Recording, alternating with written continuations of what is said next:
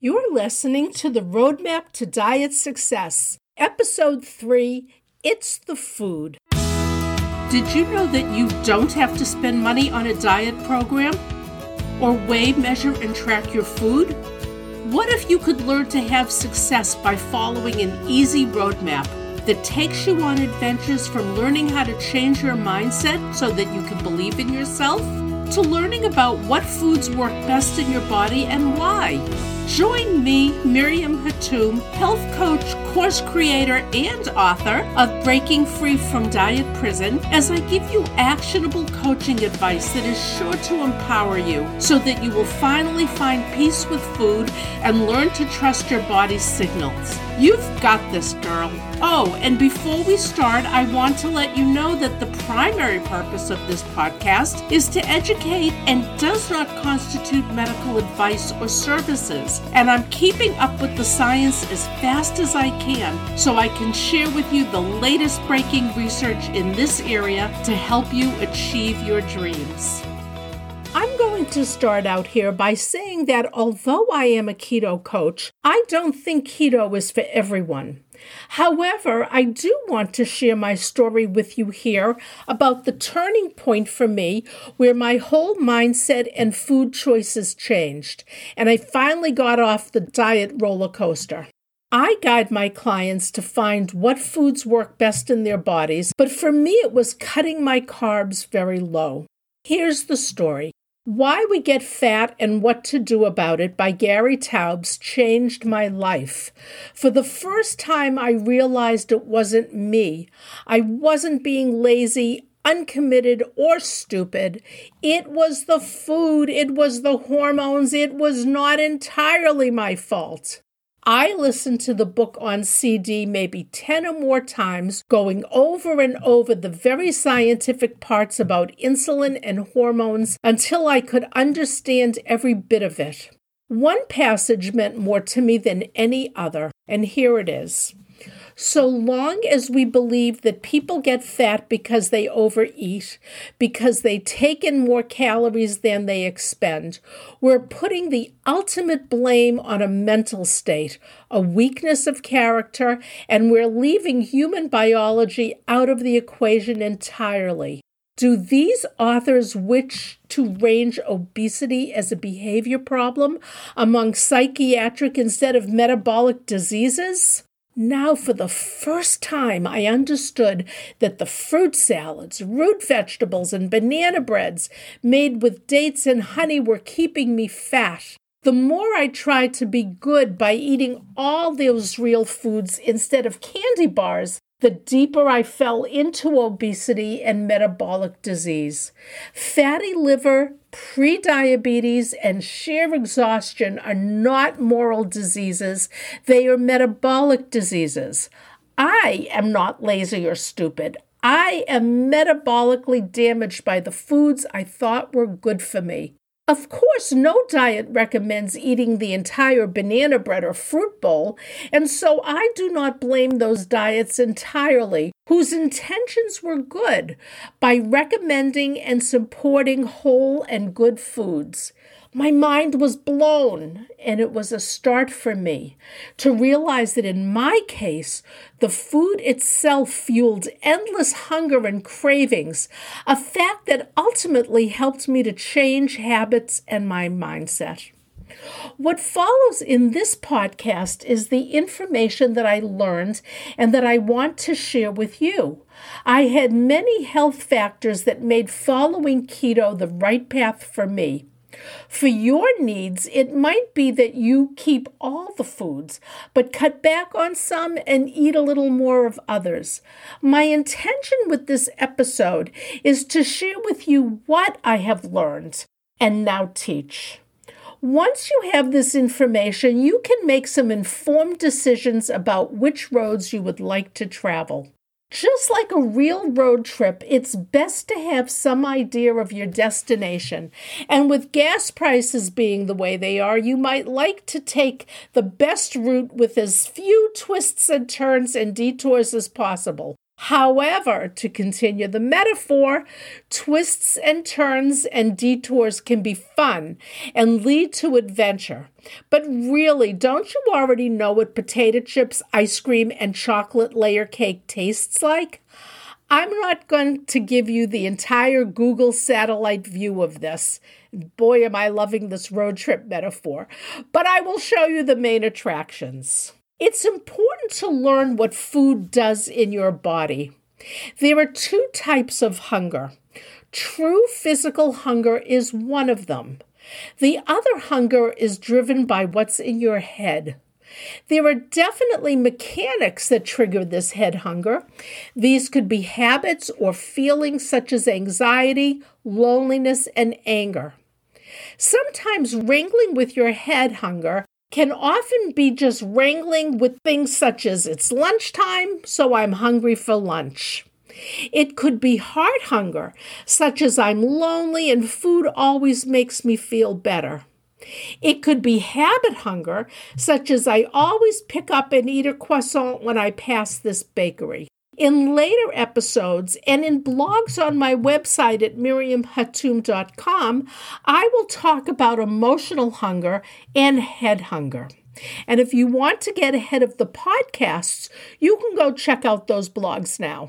But anyway, for today's episode, I want to talk about the mechanics of physical hunger. The main mistake that people make when they are following most diets plans is to believe that all calories are created equal. Remember that 100-calorie snack pack that I talked about in an earlier episode? 100 calories of junk is still 100 calories of junk. It's not even the matter of the quality of the food. An organic marshmallow is still a marshmallow.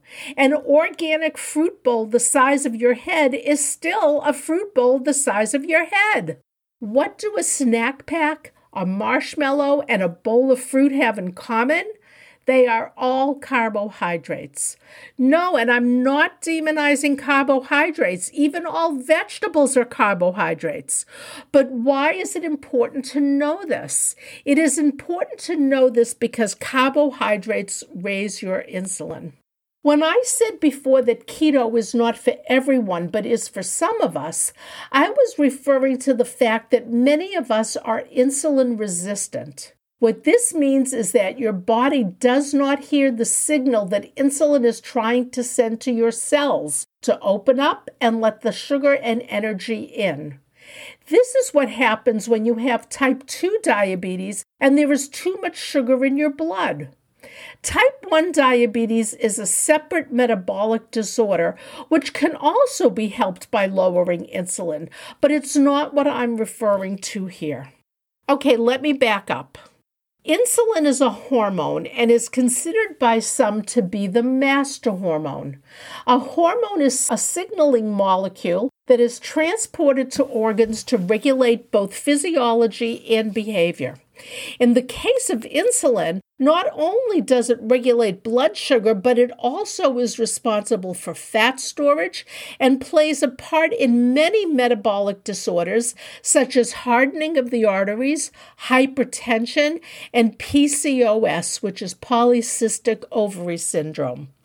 As a matter of fact, Alzheimer's disease is now referred to as type 3 diabetes. Research is currently investigating insulin's role in building muscle following sickness or injury, regulating the uptake of amino acids, DNA replication, and enhancing memory and even earning capabilities. It's important to know why, if you are someone who doesn't process carbohydrates very well, that you are plagued with hunger and fatigue. Even if you have just eaten, you could be fatigued and sluggish. This is because your insulin is not getting glucose into your cells to be used as energy. You are tired all the time. You are also hungry all the time because not only are your cells not getting the energy they need, but your satiety hormones, which are ghrelin and leptin, are also out of whack. This was one of the light bulbs that turned on for me when I listened to Gary Taubes. I realized that I was on the hamster wheel because I was always hungry and fatigued, and this put my cravings and urges into high gear. I want to digress here because I want to go back to those 100-calorie snack bags. On my last round of Weight Watchers, I remember as if it was yesterday, leaving work and wanting to chew my face off, or so the expression goes. I had eaten the correct number of points using a lean cuisine, 2 or 3 snack bags, and probably a bag of baby carrots, which, by the way, are very high in carbohydrates. I just about cried before I could carry on and face my commute home. I know now that I was feeding my body an overload of carbohydrates that my body could not process. And I was driving up my insulin to the point where I was starving, even though I had just eaten before leaving work. I'm going to leave insulin here, but I will talk more about it in later episodes because it is so important, and I will also explain at a later time why it is called the fat storage hormone. That is a piece of information that you would want to have as well. Again, you're welcome to skip ahead. I do have this information in my blogs. But anyway, on to other hormones. There is very much a hormonal biological basis for when you feel true hunger. Ghrelin and leptin, known as the hunger hormones, along with insulin, play important roles in hunger regulation. These 2 hormones, in particular, help regulate insulin and are very prominent in successful weight loss. But first, let's talk about ghrelin. Ghrelin is considered your hunger hormone and is produced in the stomach to signal hunger.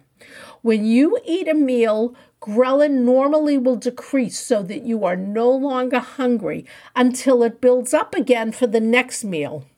When you are insulin resistant, ghrelin decreases only slightly.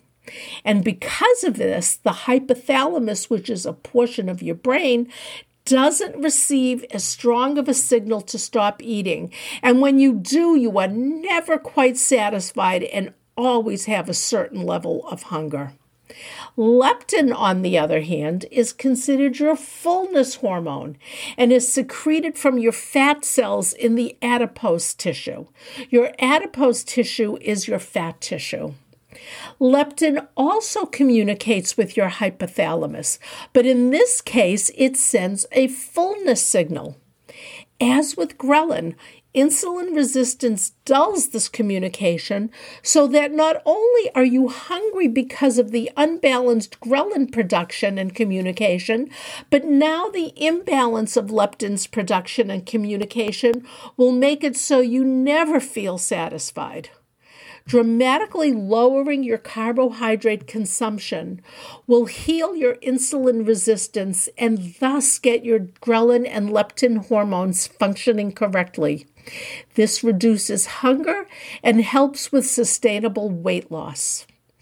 There are dozens of other hormones that can play a role in hunger, and the more unregulated these are, the less you will be satisfied.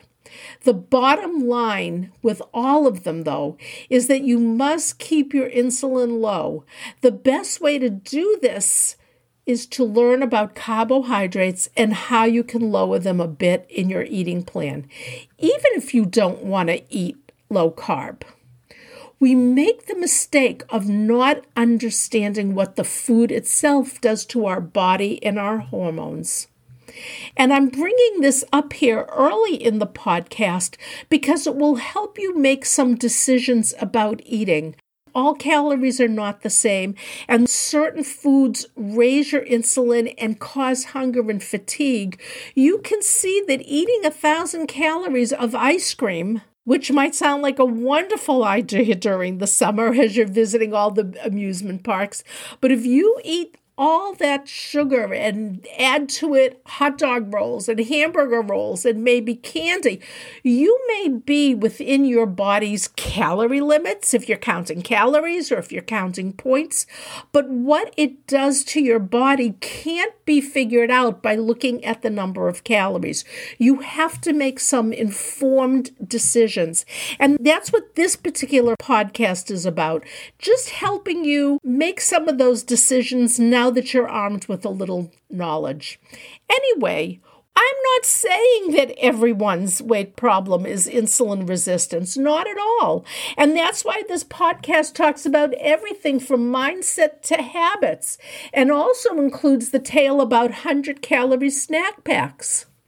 It's important to start by pointing out the possibility of an overweight person having insulin resistance and to help you understand that a lot of your weight issues might come from the food itself. And what is the cost of making these mistakes? The costliest mistake of not understanding the communication between your body and the food you're eating is thinking that it is you who is at fault. I'm not saying we can't do some work to clean up our feelings, thoughts, and actions, and that is a lot of what Roadmap to Diet Success is about. However, the joke about you can't eat just one is a truism for a reason. You really can't eat just one, whether that is a chip or a cookie. The food itself drives that behavior, not any shortcoming or fault you think you have. The good news is that although this is all going on behind the scenes with how your body is digesting and using the food you eat, you can still override this with self-regulation using the hunger scale, which you will hear about in episode 6, and which is available for a download now. I will put it in the show notes so that you can get it. Here is your actionable coaching advice for this week. In this week's action item, I will get you started on the process that you need so that you will get on the road of easily learning how to recognize your hunger signals. This process is to become aware of how various foods and quantities of food make you feel. Honestly, once you build the awareness that I'm asking for, you will be free from diet prison because you will use your body's signals to tell you when you are full, not measuring cups or a kitchen scale or an app. This week, I want you to pay attention, even just one day, to what you are eating. My goal with Roadmap to Diet Success is to have it be that ultimately you do no tracking. No need to track quantities, but just take a moment to jot down what you eat in a day and then pay attention to what is going on in your body. You can mark down time and quantity if you want, but a skeleton list will be just as good. I want you to think about these questions. Better yet, write your answers. Do you want more immediately? Do you start thinking about that food or other food as soon as you are done eating, even though you're not hungry? Are you sleepy after eating?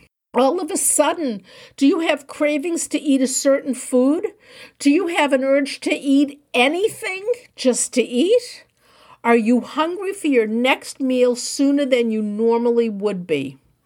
An example would be if you have toast, cereal, and fruit for breakfast. Are you needing a mid-morning snack? Are you sleepy around 11 a.m.? All of a sudden, are you craving a certain food for lunch, even though yours is already planned and packed for the day? If you want to do a second day, have a breakfast without the carbohydrates, which are the cereal, toast, and fruit.